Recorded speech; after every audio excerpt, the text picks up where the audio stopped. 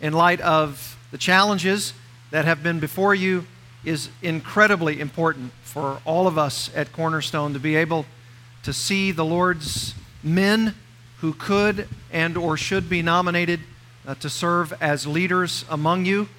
And so this is an important time, and I wanted to be able to speak to you from God's Word, specifically from the New Testament, about the qualifications of an elder. Now, normally, what that probably would mean for the preacher is the opportunity to speak on 1 Timothy chapter 3 and Titus chapter 1, because that's where you see those qualifications or character qualities most captured in our New Testaments in those two specific passages.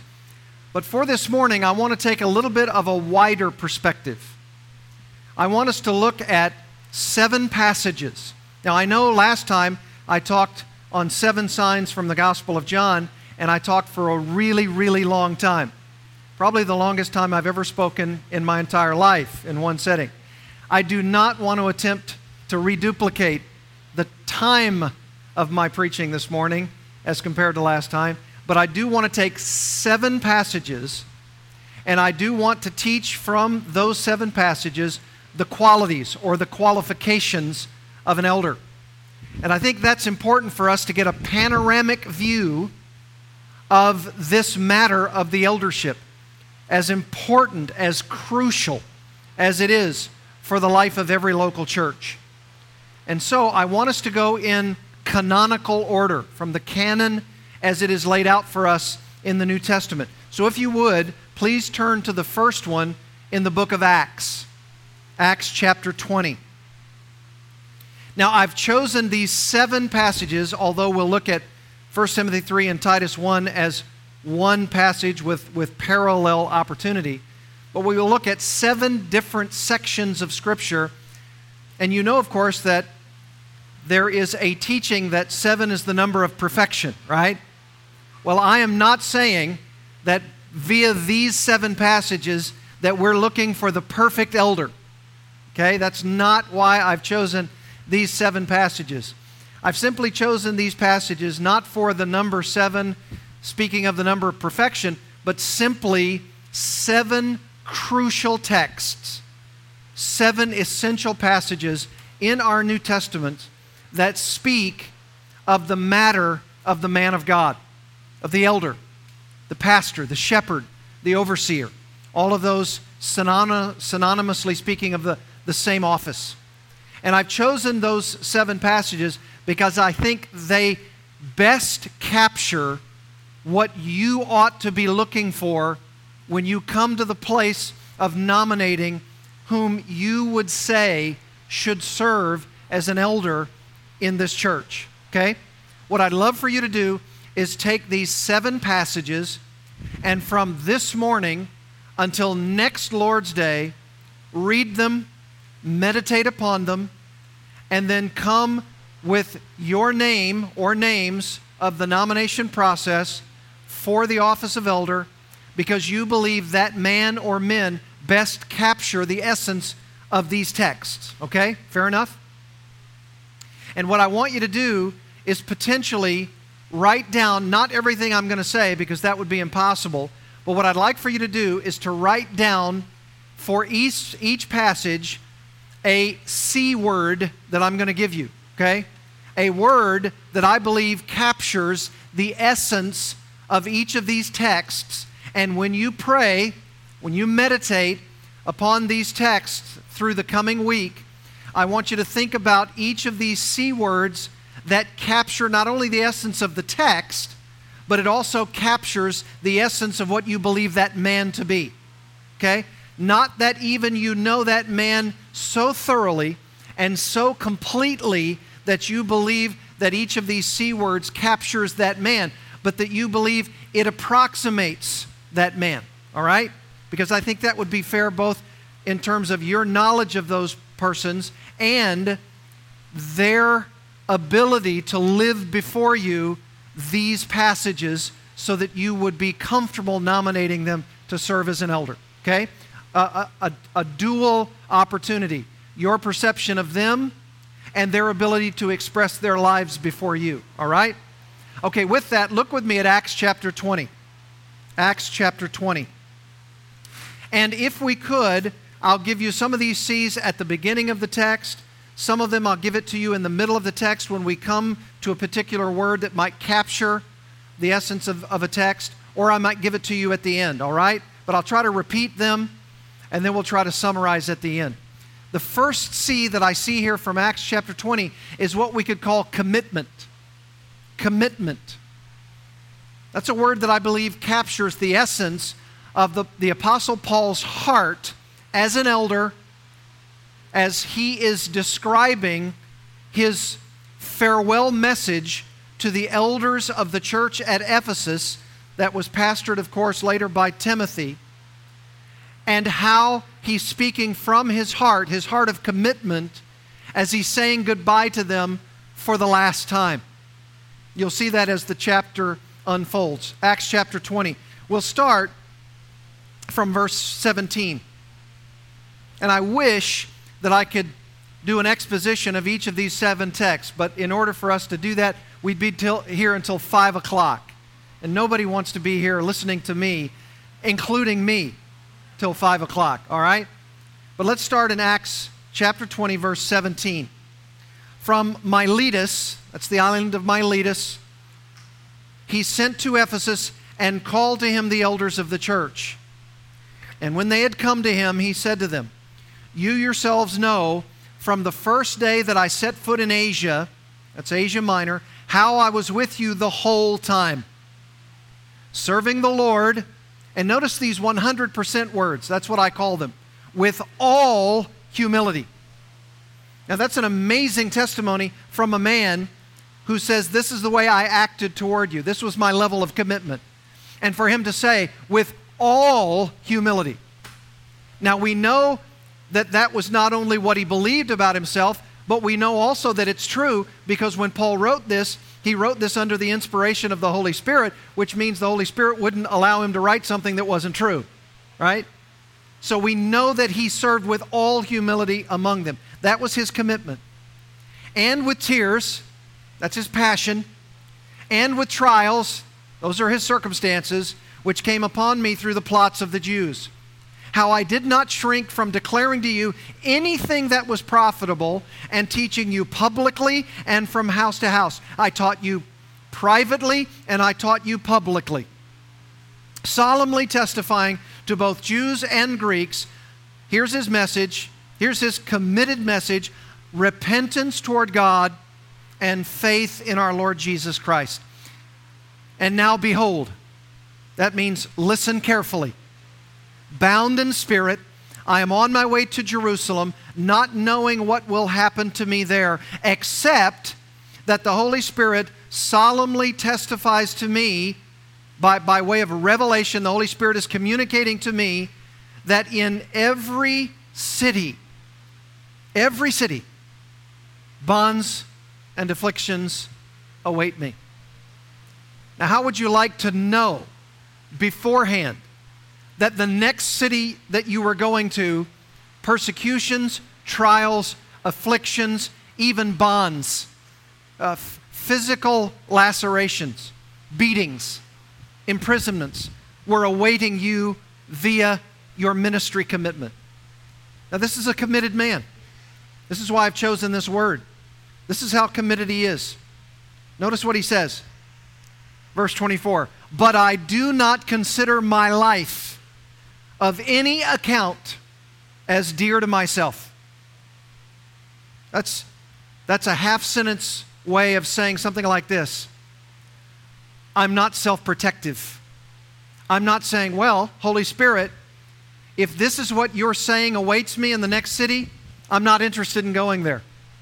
Because if those bonds and afflictions, those trials and those tests, those beatings, those lacerations, if they await me, I'm not interested in going. That would be an example of self-protection, right? But what he says is, I do not consider my life of any account as dear to myself. How many of us could honestly say that? I'm not sure I'd be able to say that in toto, right? That's his commitment about his ministry.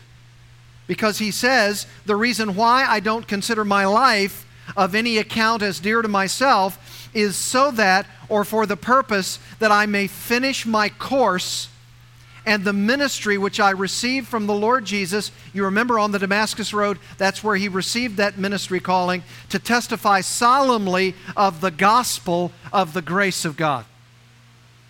That's my commitment. I will be undeterred, undistracted.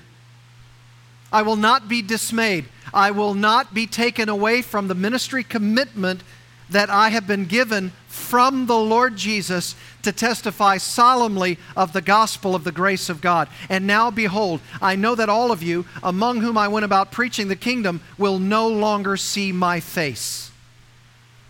Therefore, here's his commitment. I testify to you this day that I am innocent of the blood of all men. For I did not shrink from declaring to you the whole purpose or the whole counsel of God. I taught you everything, with tears, with trials, with all humility, with a solemn testifying, even to the bonds and afflictions that await me, that I taught you the entire counsel of God.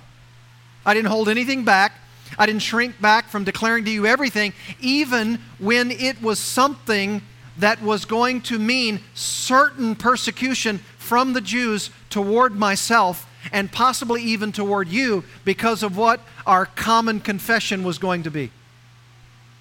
Now that, my friends, that's a huge commitment.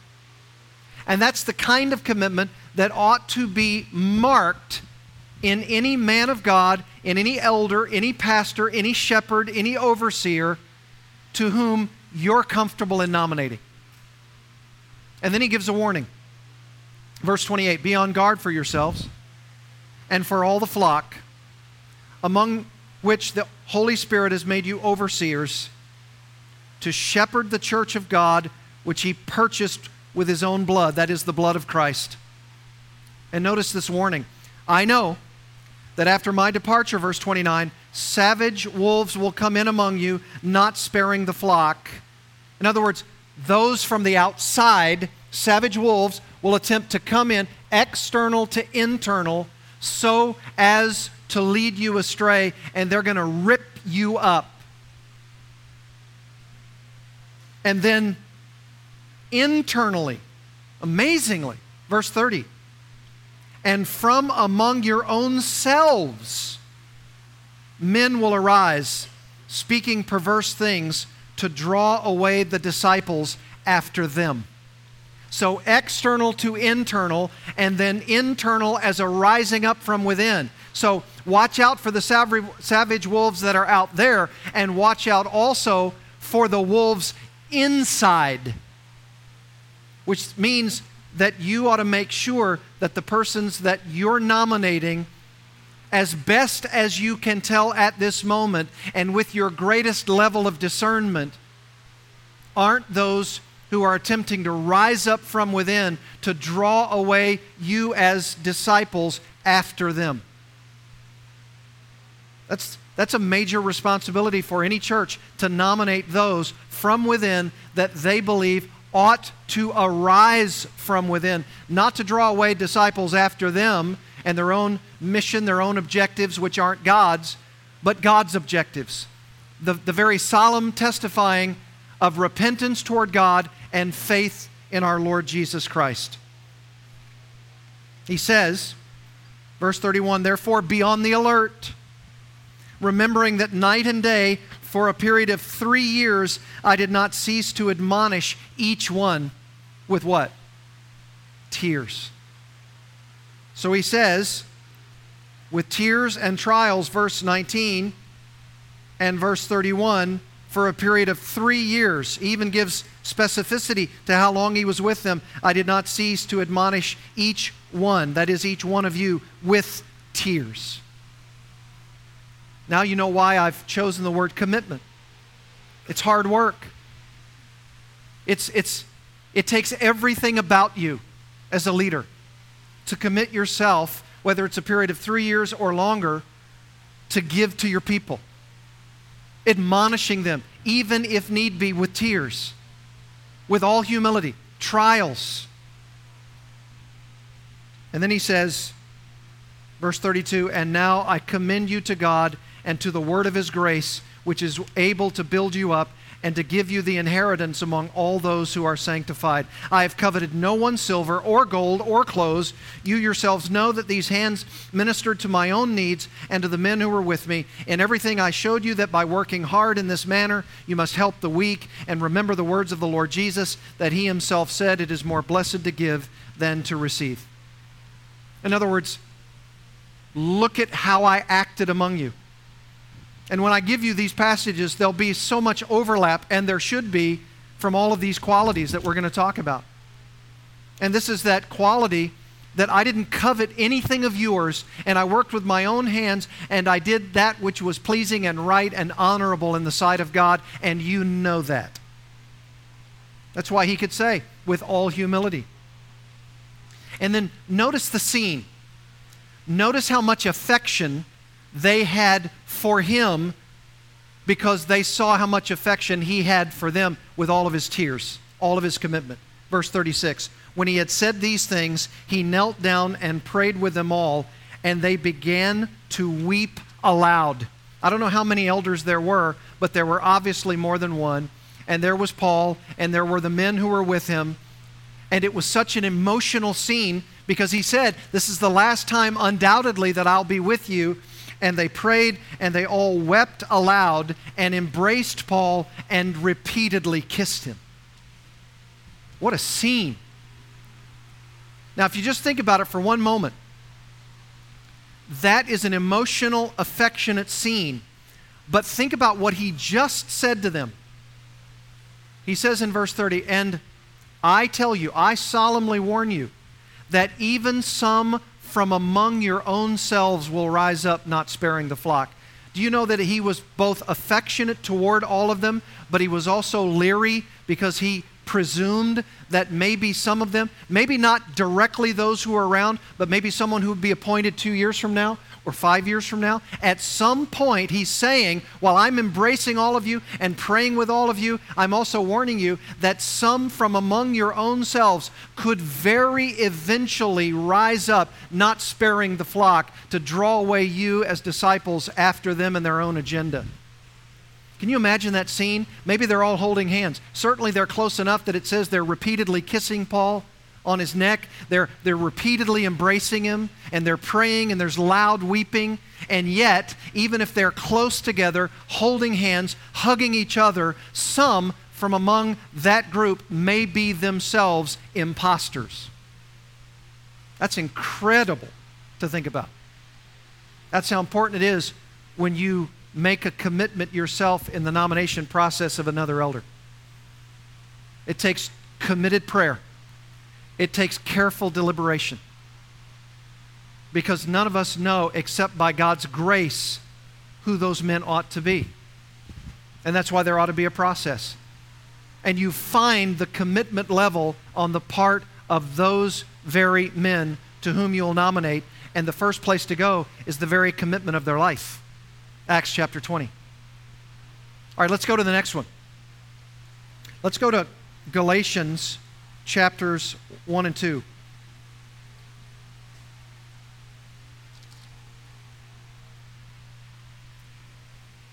This is a commitment that I think we could use the C word, crucifixion. Crucifixion. And I've used that particular C word because these are two chapters, Galatians 1 and 2, on the gospel. The gospel of our crucified Savior, risen again. This is all about the gospel. And the reason why I've chosen this particular text, these two chapters, this passage, is because the gospel is so central, so key, so fundamental in your ability to choose from among your own selves a man who is totally sold out and committed to gospel proclamation. Right? Galatians chapter 1. You know that Paul says in Galatians chapter 1 that I, even if I, Paul the apostle, or an angel or angels from heaven should preach to you a gospel contrary to that which you've heard, Galatians chapter 1, let him be what? Damned. Let him be accursed. Now that, my friends, is a tremendous, tremendous warning for everybody. Paul's even including himself in the condemnation of those who would preach a different gospel than the one that the Galatians had heard. That's why he's saying in verse 6, I am amazed that you are so quickly deserting him, Christ, who called you by the grace of Christ for a different gospel, which is really not another. Only there are some who are disturbing you and want to distort the gospel of Christ. And then he said what I just quoted a moment ago. And then he says in verse 9, as we have said before, so I say again now, if any man is preaching to you a gospel contrary to what you received, he is to be damned, accursed, consigned to judgment. And then to let them know how committed he was to the idea of his own gospel proclamation, the true gospel, he says this, verse 10. I don't know if you've ever seen this connection. For am I now, Paul, seeking the favor of men or of God? What does he mean by that? Or am I striving to please men? Well, what's he driving toward? Here it is. If I were trying to please men, I would not be a bondslave of Christ. For I would have you know, brethren, that the gospel which was preached by me is not according to man. In other words, what he's saying is this. I'm so committed to the gospel that I received as a direct revelation from Jesus Christ that if in fact I were to be persuaded by anything or anyone to preach a different gospel, my motivation for doing that would be because I was seeking the favor of men and not God. And if I'm seeking man's favor, I would change the gospel message from what it really is. But to show you my commitment, no man has influenced me to such a degree that I would depart from the gospel that I received directly from Jesus Christ. I'm not seeking their favor, I'm seeking the favor of God Almighty. That's his commitment. That's his commitment to the crucified and risen Savior. For I neither received it from man, nor was I taught it, but I received it through a revelation of Jesus Christ. And then he goes on to describe it. Now, right as chapter 1, and I wish we could go through the entire chapter, but right as chapter 1 is coming to a close, when we enter chapter 2 of Galatians, it's still about the gospel. That's still the context. And Paul, if you're thinking about this rightly, when he says, I'm not seeking the favor of man, but I'm only seeking the favor of God with regard to the gospel, then he gives a huge illustration of someone who had begun to veer from the gospel that Paul has to confront. And guess who that is? It is none other than the Apostle Peter. Because Peter was the unfortunate living illustration of someone who, because of the pressure of men, was sliding into being favorable by them rather than by Jesus Christ. This is amazing. Look at chapter 2, beginning in verse 6. Those who were of high reputation, what they were makes no difference to me. God shows no partiality. Well, those who were of reputation contributed nothing to me. But on the contrary, seeing that I had been entrusted with the gospel to the uncircumcised, that's the Gentiles, just as Peter had been to the circumcised, that's to the Jews, for he who effectually worked for Peter in his apostleship to the circumcised, effectually worked for me also to the Gentiles. In other words, we had tandem ministries. He to the Jews, me to the non-Jews. He and I were running on parallel tracks with regard to preaching the gospel and also living the gospel before them. But now he says something happened. Something went wrong. We were on these parallel tracks and something terrible is happening. Verse 9, recognizing the grace that had been given to me, James and Cephas, that's Peter, and John, who were reputed to be pillars in the church, gave to me and Barnabas the right hand of fellowship so that we might go to the Gentiles and they to the circumcised. They only ask us to remember the poor, the very thing I also was eager to do. And then notice the contrast, verse 11. But, in other words, they gave me the right hand of fellowship and they said, we believe you to be an apostle. You weren't with the original 12, but God saved you and called you after that. And so while there were people in the church who were unsure because Saul, had been persecuting the church before, but now he's among them preaching the gospel, but some of them aren't sure. But apparently, Peter and James and Barnabas, they saw my ministry. They recognized that I had been truly converted, that I was preaching the right gospel, and so they gave me the right hand of fellowship. He's one of us. He's one of us. The Jews weren't sure because remember, he was seeking to kill the Jews before. But now, he's saying, I'm one of you. Some of them are skeptical, but now these reported pillars of the church, they're giving him the right hand of fellowship and saying, no, church, he's a part of us. And now, Paul has the unenviable task as now being included as one of them. He has to confront one of the reputed pillars. I mean, what a turn of events. And notice what he does. Verse 11. But when Peter came to Antioch, I what? I opposed him to the face. I walked right up to him and I said, Peter, you are denying the very gospel that you claim to believe. How is that? How can it be? He says, I opposed him to his face because he stood condemned. And then he explains it. For prior to the coming of certain men from James, he used to eat with the Gentiles, that is Peter. But when they came, Peter began to withdraw and hold himself aloof, fearing the party of the circumcision. Go back to chapter 1. What does Paul say? Am I now seeking the favor of man? The party of the circumcision? Am I going to cower in their presence? Am I going to wilt under pressure? Or am I going to reaffirm once again, even in the midst of that pressure, all those trials, all of the lacerations, all of the beatings, all of the imprisonments? Am I going to wilt under the pressure and say, okay, all right? And Peter apparently was beginning to do that. And Paul says, I opposed him to the face. You know what, my friends? That's the kind of man you're looking for, who will stand in opposition to any other person or leader in the church when it appears as though that leader has begun to depart from the very core issue of the crucified and risen Savior of our souls, the Lord Jesus Christ. Absolutely. We will not have a leader in this church depart from the very reason the church itself exists, the gospel.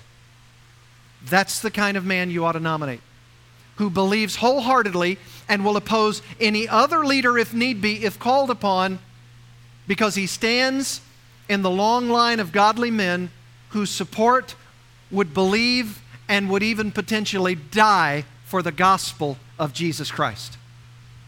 That, my friends, is an opportunity for you to nominate that kind of man who believes in that kind of crucifixion of Jesus Christ risen from the dead. Commitment and crucifixion. And if you follow the flow of chapter 2 of the book of Galatians all the way to its end, you know that famous passage there in verse 20?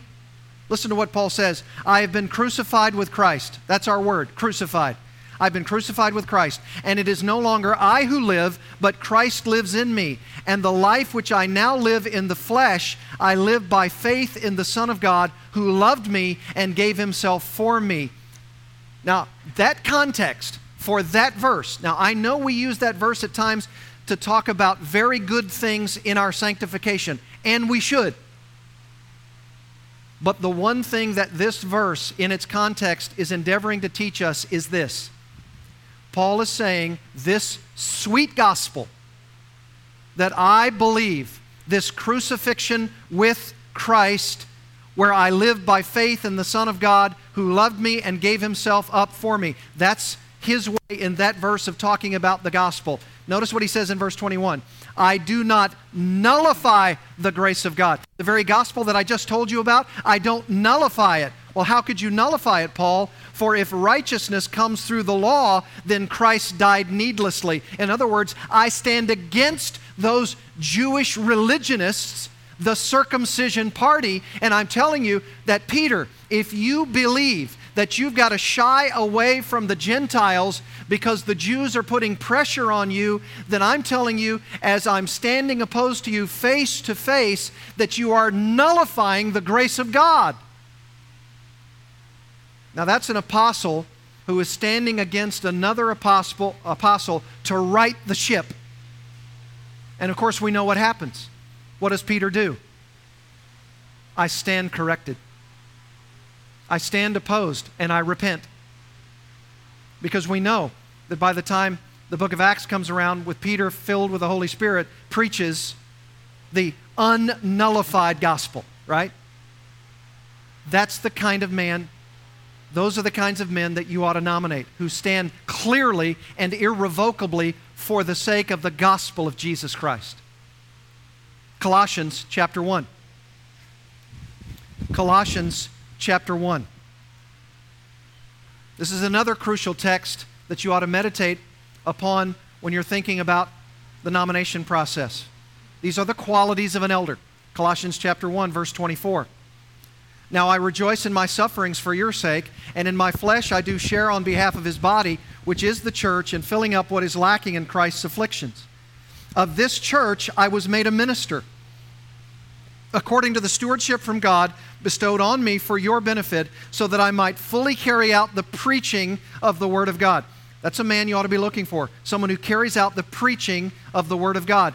What kind of Word of God is he specifically referring to? Verse 26, that is the mystery which has been hidden from the past ages and generations, but has now been manifested to his saints, to whom God willed to make known what is the riches of the glory of this mystery among the Gentiles, which is Christ in you, the hope of glory.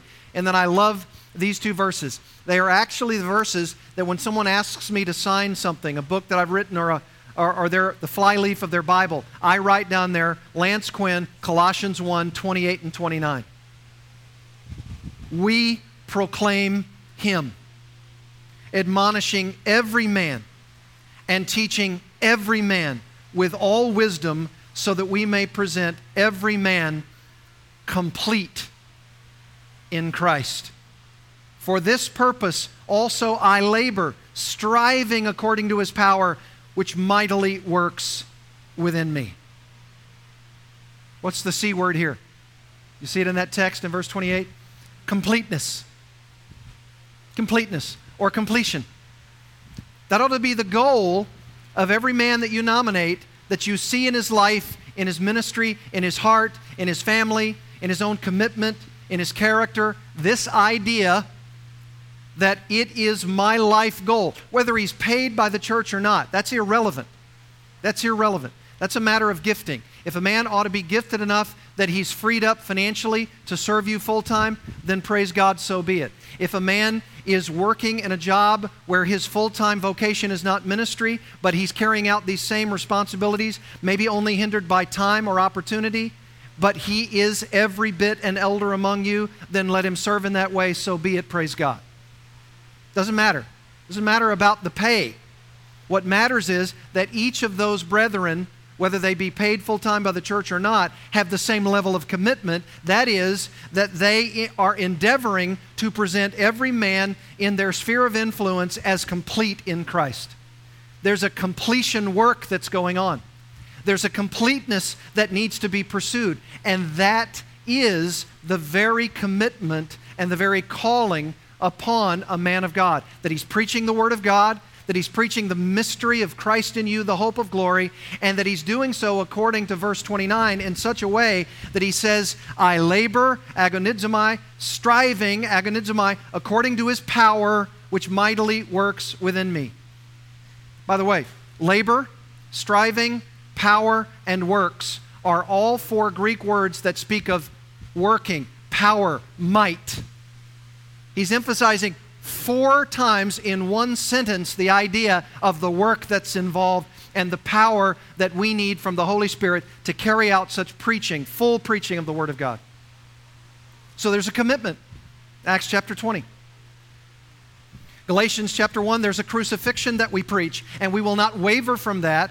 We will not step aside. We will not cower in the presence of any other party, whether it be the circumcision party of the Jews or whether it be of the Gentiles and their pagan ways and their multiplicity of gods, whether it be any so-called God today, whether it's any other teaching, any other heresy, any other issue for which it comes against the church. We will not allow the gospel to be upset, spoiled, turned, upended in any way so that the gospel itself will be eclipsed in our generation. We will not allow that to happen. We believe in the crucifixion and the rising Savior, Jesus Christ, who died for us, and we will not compromise that gospel, and we will fully carry out the preaching of the Word of God because our endeavor, our goal, is to present every man complete in Christ.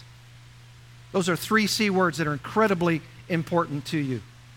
Let's go on to the next passage, 1 Thessalonians chapter 2. 1 Thessalonians chapter 2. The next C word before us is the word care. C-A-R-E, caring. Caring. This is so precious. 1 Thessalonians chapter 2, verse 8. Having so fond an affection for you, we were well pleased to impart to you not only the gospel of God, but also our own lives, because you had become very dear to us. Look for a man who thinks of you as very dear to his heart. Think of that man. Think of those men. That you are incredibly dear to them. That they're not only imparting to you the gospel of God, but their own lives they're giving to you. The self-sacrifice, the commitment, the sustaining idea that I've given everything to you. Not only what I believe, the gospel, but what I have, my own life, my own example. And notice how this comes in such a wonderful way. Verse 7, back up to verse 7.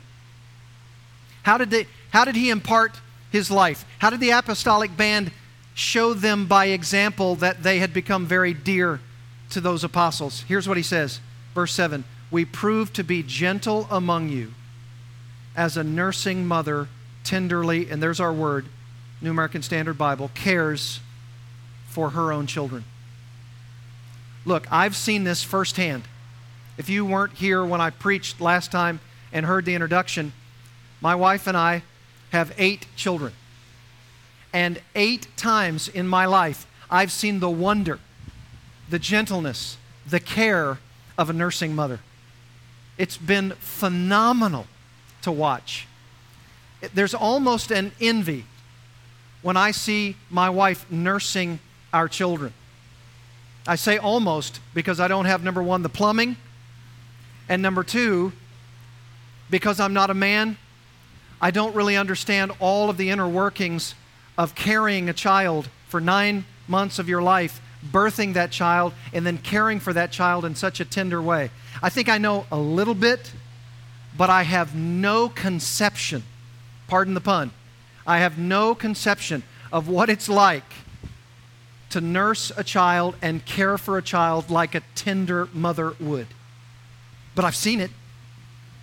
And I know, at least to a faint degree, what it means to impart the gospel to someone and then for that person to be so dear to me, it would be like a nursing mother who cares for that child so tenderly. But lest the men in the crowd be thinking that we're being left out, notice what Paul goes on to say. He says in verse 10, you are witnesses, and so is God, how devoutly and uprightly and blamelessly we behaved toward you believers, just as you know how we were exhorting and encouraging and imploring each one of you as a father would his own children. And this is where the ladies sort of look to us in this spiritual parentage and say, I know what it means to be a nursing mother, to be a feminine person who is caring and sweethearted and so tender towards someone. And here when I watch my husband, or I watch my dad, or I watch my uncle, or I watch a leader, a spiritual leader in the home who leads in three ways, notice what he says: exhorting, encouraging, and imploring. So to add to the tenderness and the care of a nursing mother, the gentleness, it says, the nursing, tender care, we can add exhorting and encouraging and imploring. And you see in the Apostle Paul and his band, all of those three attributes apiece, 6 of them in one person. You say, I'm not sure I could nominate anybody because I'm not sure I see all those 6 qualities. We're not talking about perfection. Not talking about perfection, but we are talking about the direction of a man's life. Here's the direction of his life. He's headed there. He hasn't arrived. None of us have arrived. If you were to ask my wife, did you exhort and encourage and implore all of those 8 children, and all of them are teenager age or above now? Did he do that as this father that's described there? And she would say, sometimes. Sometimes. Is that the balance of his life? I would trust she would say yes. If she were to say, and I also saw him be very tender, very caring, very gentle toward the flock, including our children, that's the kind of man you want. That's the kind of man you want to pursue. That's incredible. That's the caring nature of the shepherd. Yes, he has this bold commitment like Acts 20. I'm warning you, I'm telling you that ravaging wolves will not spare the flock, and some from among your own selves. And you're saying, what I see there is strength, of power, of conviction, of commitment, and that's true. But you also see right here in 1 Thessalonians 2, the caring and the tender and the imploring and the exhorting and the encouraging. That's the tender care of a shepherd. And that's who you need. At times, when you're not what you need to be, you need to have somebody come and say, I admonish you. That's the tenderness of a shepherd, even though it might not look like it, it might not seem like it. And at times, when you are downtrodden, when you are disheartened, you need someone to come and not admonish you, but to encourage you. And that's the caring aspect of a shepherd as well. The commitment, the crucifixion, the gospel, and the completeness of making sure every man is mature in Christ, and the caring. How about the character? The character. 1 Timothy chapter 3. 1 Timothy chapter 3, and we'll add Titus 1 in a moment. 1 Timothy chapter 3. And you've probably had your own pastor and or others teach on this, so I'll go through these very, very quickly. Going through them quickly does not mean, let me repeat, does not mean that I think these things are not as important as all the others. We just don't have the time to go through them, but they are incredibly important. In fact, these may be considered some of the most important because they're a direct reflection on the character of a man, the internal operations of a man. And here they are. 1 Timothy chapter 3, verse 1. It is a trustworthy statement. If any man aspires to the office of overseer, it is a fine work, a noble work he desires to do. The first idea of a man who, upon his nomination, says, I desire to do it, is in fact that very noble work that he desires to do. He desires not the office, not the accolades, not the title, but the work. That's what it says here. It is a fine work he desires to do. Yes, I desire the work. And you say, are you crazy? You desire all that work, all the pain, all the late nights, all the study hours, all the preaching, and more church discipline, standing up in front and having to discipline someone. You desire all of that. If you're called, you do. Because you know it's how God works in the church with leaders. And if you're one of those, you want that work. And then he gives those character qualities. And overseer, that's just another term for elder, must be above reproach. That's sort of the overarching term. That's someone who is above reproach. And you say, what does that mean? Someone who is blameless in his character. Not perfect, but for which there is no automatic blame that could be placed on his life so as to disqualify him. That's what that means. And then he gives, with that umbrella term, above reproach, some specificity about what it means to be above reproach. And here they are. The husband of one wife. Probably not the best translation. It probably means something like this: a one-woman man. And it doesn't specifically refer to divorce there. That's not a quality that specifically excludes someone who's been divorced. It simply means someone in the present tense, because all these qualities are present tense qualities. It doesn't mean that a divorced man cannot serve. It may only mean that a divorced man probably cannot serve, because there may be something in his past, even his far past, or maybe his recent past, for which he's not above reproach in the eyes of the majority of the congregation. So that's covered, the divorce issue, above the banner of what it means to be above reproach generally, not that term husband of one wife. What that term means is something like this, literally translated, a one-woman man. A one-woman man. In other words, in the present tense quality of his life, is he totally and completely committed to the woman who is his wife.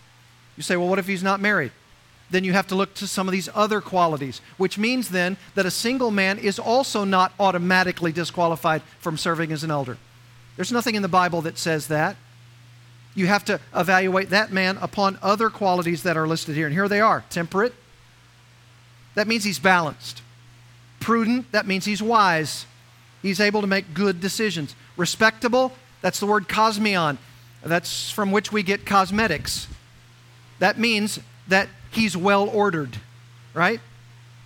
There are women who don't want to walk out of the house until their face is well ordered. They've got all the proper cosmetics. Same for a guy. You want to walk out of the house and you want to say to a watching world, I want to be a well-ordered man. I want to be respectable in the eyes of others. The next, hospitable. That means he opens his home for those who are strangers and for those who are not.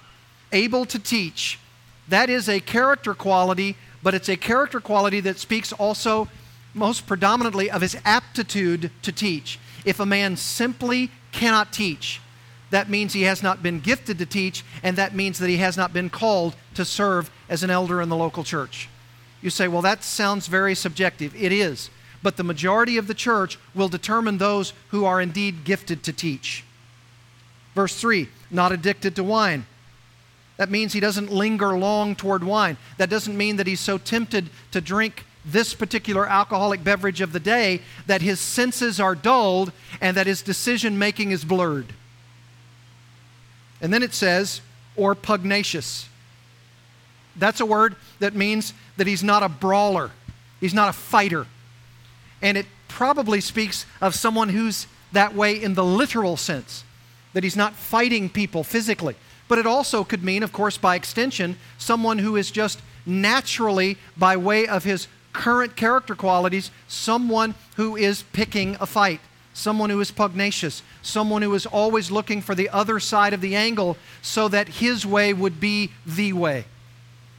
And then he says, as a corollary contrary to that pugnaciousness, but gentle, and peaceable, free from the love of money. He must be one who manages his own household well. That probably means that you have children still in the home and you are managing your wife and your children well, keeping your children under control with all dignity. And then he says, verse 5, parenthetically, but if a man does not know how to manage his own household, how will he take care of the church of God? If he can't be tested and found proven in his home, then how will he be able to take care of the greater household of God? And not a new convert, verse 6, so that he will not become conceited and fall into the condemnation incurred by the devil. Someone who's not a new convert. Someone who's not a new Christian, who says, hey, I like this leadership gig. This is good. That means I'm in charge. That means I've got the power. That's pride. That's arrogance. Someone should not serve as an elder if he has those kinds of character aspirations. And then verse 7, and he must have a good reputation with those outside the church so that he will not fall into reproach and the snare of the devil. You say, well, how would you be able to work that through? Well, when I was pastoring a church in Little Rock, when there were men who were nominated who were not freed up to work full-time for the church as a compensated elder, for the non-compensated elders, we would call their workplace. We would ask that man, if he was nominated, he desired to serve, could you give us the name of your boss? Could you give us the name of your co-workers? And I would place calls, or other men would place calls and say, could you give us a character reference on so-and-so? He's being nominated to serve as a leader in the local church, and we want to ask you about his character in his place of business. I mean, I don't know how else you would try to figure out that quality, right? And you know what that did? It caused those people at that workplace to say, hey, that church must really be serious about their leaders. Wow, this is incredible. They're asking me. You say, but you're asking potentially a pagan person about the character of the believing person who works with them in their job? Yes, you are. And guess what? Maybe through some of those phone calls, you'll have the opportunity then to spend more time with those pagan people at that place of business. Or maybe he will. And maybe he'll be able to get involved in conversations with such pagan persons if he hasn't already. And he might be able to say to them, hey, you know that call? I welcomed that call. Let me tell you why. And then slide right into a communication of the gospel. Right? That's a wonderful thing. Turn to Titus 1. You'll see the same qualities, a few variations.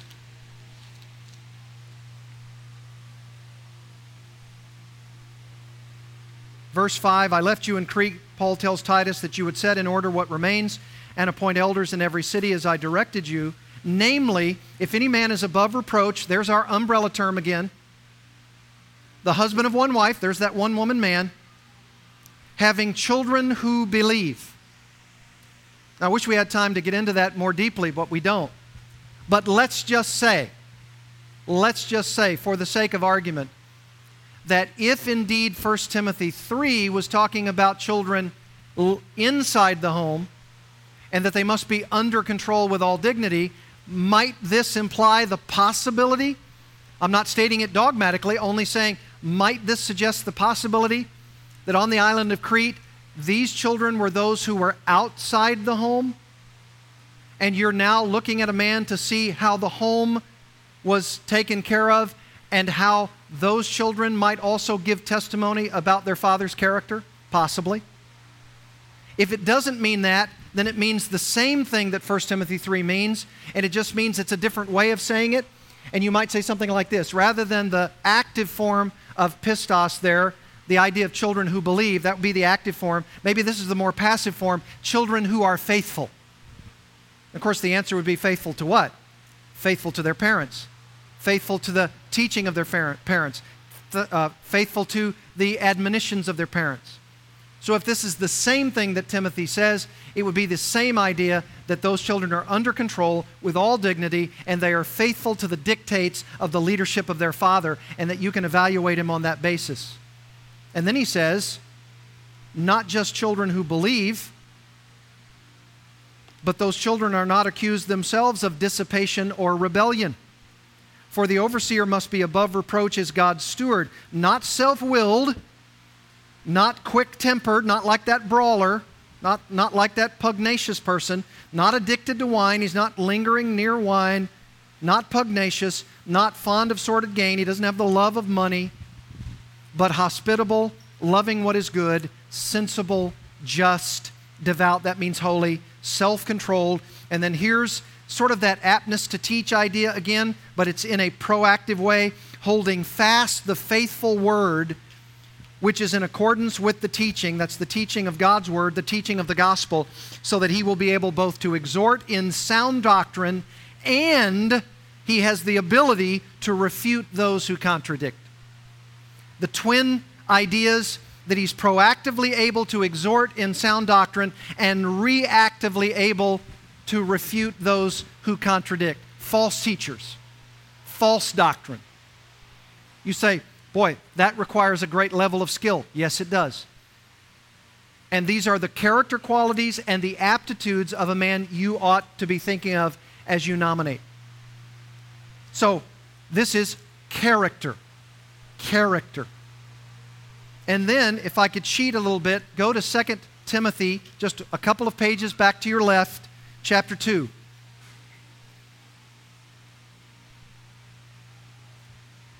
Verse 20 says, "Now in a large house there are not only gold and silver vessels, but also vessels of wood and of earthenware, and some to honor and some to dishonor." 2 Timothy 2:21. "Therefore, if anyone," and what would you presume our next C word would be? Cleanses. Cleanliness. "If anyone cleanses himself from these things, he will be a vessel for honor, sanctified, useful to the master, prepared for every good work. Now flee from youthful lusts and pursue righteousness, faith, love, and peace with those who call on the Lord from a pure heart." Now you say, that's when I thought you were going to get to the idea of his sexual purity. Here's the only problem. That's not what that youthful lusts phrase is referring to. That's referring to a person who is putting away the youthful lust of being argumentative, of being someone who wants to wrangle with people that he believes are teaching falsely. And you know what is interesting about this? This is a section in 2 Timothy 2 that is speaking not of sexual purity. That's already covered in a person who needs to be above reproach. This is covering the idea of this young guy, however young he may be, and Timothy might here be a person who is around 40 years of age. Do you know that in that time was an age that was considered youthful? Now I know that's not what we think of today. I'm 52 years old, and most of you would say, that ain't young. That's not young. 40, no, that's getting up there. It's the 20s or maybe the 30s these days that we say are young. This is 20s, 30s, 40s, and what he's saying is that they, in those categories, have propensities as younger persons to wrangle. I know that's the context because look at what he says right after what I finished in reading verse 22. "But refuse foolish," verse 23, "and ignorant speculations, knowing that they produce quarrels. The Lord's bondservant must not be quarrelsome, but be kind to all, able to teach, patient when wronged, with gentleness correcting those who are in opposition, if perhaps God may grant them repentance leading to the knowledge of the truth, and they come to their senses and escape from the snare of the devil, having been held captive by him to do his will." Here's the concept. Cleanse yourself from the propensity as a younger man to be argumentative, to be quarrelsome, and not to be kind and gentle and patient. Because if you're kind and gentle and patient, you provide a platform for yourself to be able to win somebody who wants to argue or quarrel or dispute about the law or about the gospel in such a way that when they see the way you're going about their conversation, they will be won and that you can correct them and so prove yourself to be useful to the master, sanctified, holy, fit for the master's use. Cleansing yourself. You say, well, I'm not sure I'm cleansed of that youthful zeal to argue my position, my point. That's why that person should not be serving as an elder in the church, because they've not yet learned how to live in such a way that the kindness, the gentleness, and even the correction when it needs to happen is done in such a way that a person is corrected genuinely and truthfully with the gospel, and that they don't get choked by your messenger status or approach. You know the old adage, don't shoot the messenger? Well, you don't want to be like the person as a man of God to say, look, it's not about me, it's about the message. No, didn't Paul say to the Thessalonians, we not only imparted to you the gospel, but our own lives, because you'd become so dear to us. You love that person even as an unbeliever, or you love believers in the fellowship to the degree that you want to win them by your winsome style, your personality, your words, your actions, so that people respect you greatly even when you punch them in the gut with the truth. That's what you want. You want conviction to come into their hearts to such a degree that they say something like this: I don't agree with that, or I'm convicted by that, but here's something I cannot refute. He is kind, gentle, peaceable, devout, upright. I cannot quarrel with his presentation. That's what you want. That's what you need. You need somebody who cleanses himself from those things. What number is that? That's number 6. One more, 1 Peter 5. 1 Peter 5, and we'll be done. 1 Peter 5. I couldn't decide which C, so I'm going to give you 2 of them in one sentence. I've cheated, I admit it. Here it is. Let's call it clothing yourself with a crown. Clothing yourself with a crown. Both C's are listed here, 1 Peter 5. Therefore, I exhort the elders among you as your fellow elder, 1 Peter 5:1, and witness of the sufferings of Christ, and a partaker also of the glory that is to be revealed, shepherd the flock of God among you. That's the verb, that's the command. Exercising oversight, not under compulsion, but voluntarily, according to the will of God, and not for sordid gain, but with eagerness, nor yet as lording it over those allotted to your charge, but proving to be examples to the flock. Now, the reason why I say that the word elder, the word pastor, that's the word shepherd that's there in verse 2, and the word oversight in verse 2 are all referring to the same thing, is because he refers to them in 3 different ways. It has to be synonymous. We're not talking about 3 different offices. The first one, elder, verse 1. Second, shepherd, first word of verse 2. Third, exercising oversight, or bishop. That is a synonymous way of talking about the one office, the one man, elder. And in a plurality of elders, because he says, I'm your fellow elder, shepherd the flock of God among you, there's a plurality of elders, and they do it in 3 ways. Notice, it's sort of like this. Here's the way I want you to do it, Peter says. This, but not this. This, but not this. This way, but not that way. So 3 couplets, positive first, negative second. Notice what he says. Here's how you should shepherd the flock. This is the person you ought to be nominating. Exercise oversight, but not under compulsion. Voluntarily, according to the will of God. Here's the second one. And not for sordid gain, but with eagerness. Here's the third one. Nor yet as lording it over those allotted to your charge, but proving to be examples. Right? So you've got either the positive first and the negative, or the negative first and the positive. But what you have are ways that you can practically think as you meditate, as you memorize the idea of these passages in your heart and mind, and you come to write that down on the piece of paper, and you're saying, when I think of this brother, I'm thinking of a person who exercises oversight, but he does it in such a way that it's not forced. It's not under compulsion. It's not a guy who says, I don't know why I was nominated. I really don't like this. It's really hard. I'd really like to step down, but I can't because there's so much pressure because I was nominated. You don't want a man like that. You want a man who says, I desire this noble work of the office. And I'm doing so not because I'm coerced into it, but because I'm doing it voluntarily. And then secondly, you want a person who says, in fact, I'm doing this with eagerness to work, and not because I'm looking at the cash, not because I'm looking for the kudos, not because I'm looking for all the bells and whistles that accrue to me for the great job that I'm doing. And then thirdly, I'm doing it because I'm wanting to be proved as an example to the flock, and that I'm not lording it over the people. Be careful, watch out, be concerned about anybody who is nominated, even after the nomination process, and then they come to you for a formal vote. If you have any questions about somebody that you believe might, in fact, be someone lording it over the flock, then be concerned, share those concerns, share them with myself, share them with Han Cho. Be ready to say, I'm unsure. I could be convinced, but I'm unsure. That's fair for you. That's honorable for you. And if you are convinced through conversation, through opportunity, through dialogue, and you say, I was wrong, then fair enough.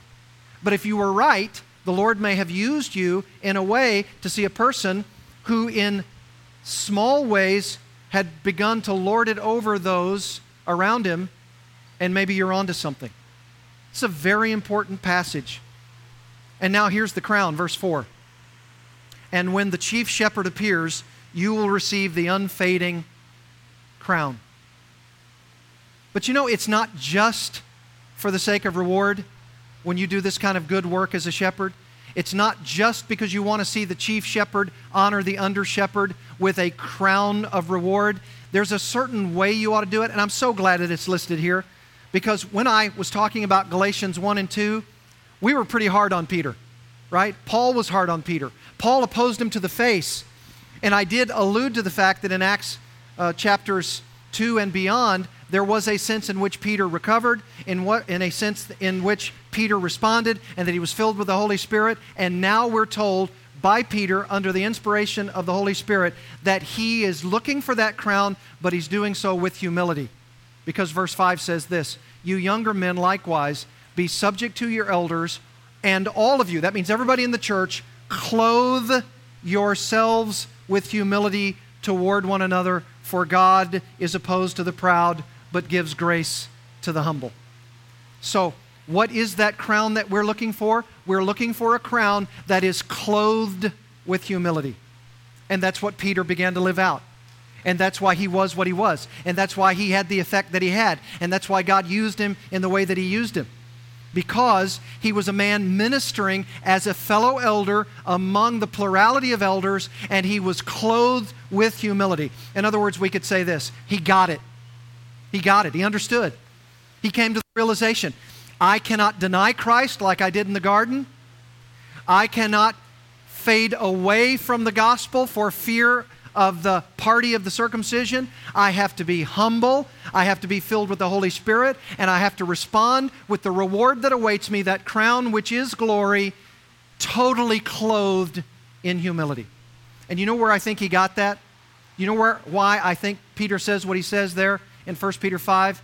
Because do you remember back to John 15, when the ultimate example of the humble man, the Lord Jesus Christ, said, I'm going to wash your feet. And Peter says, look, Lord, I don't want you to wash my feet, wash my whole body. Another impetuous statement. And the Lord said, look, you're already clean. I just need to do this for your dirty feet because of daily sins. And what did the Lord do? He took that water, and he took that basin, and he took that towel, and it says he girded that towel around him, and he washed their feet, and then he took that towel off, and he wiped their feet. Guess what the word is that Peter uses there in 1 Peter 5 when he talks about being clothed with humility? Gird yourself with the clothing of humility. Same word. That's Peter. He got it. He got the message. And you know what? You know why that's a good place to end our message?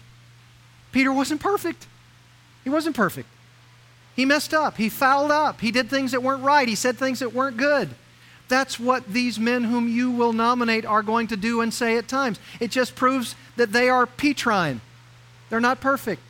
But the direction of their life is going toward that crown of glory because they're girding themselves with humility. And when they mess up, when they foul up, when they say or do things they shouldn't do, they come to you, whether individually or in the corporate body, and they say, I fouled up. I fouled up. I messed up. Please forgive me. And you're going to say, you know, that's why I appreciate that brother. Because he's revealing that he's not perfect. But the direction of his life is toward the goal of receiving the crown because he's clothed with humility. Look, those are 7 crucial C's, and I trust all of us will take those to heart as we work through the nomination process, which is so very important for the future life, health, and ministry of this local church. Amen? Let's pray together. Father, thank you. Thank you for your love. Thank you for endeavoring to teach us through these crucial texts what are the very ideas that should be in our minds as we nominate brothers to this wonderful, noble work. May you be pleased to work through this message and through the process of the next week And when that nomination process is complete, may you work through the process of examination. And may you work through failing, flawed vessels like us to affirm congregationally those who would need to serve in these important roles. We do this for the sake of Jesus Christ, our Savior, and for the health and life and ongoing ministry of this great church. We pray these things in Jesus' name. Amen.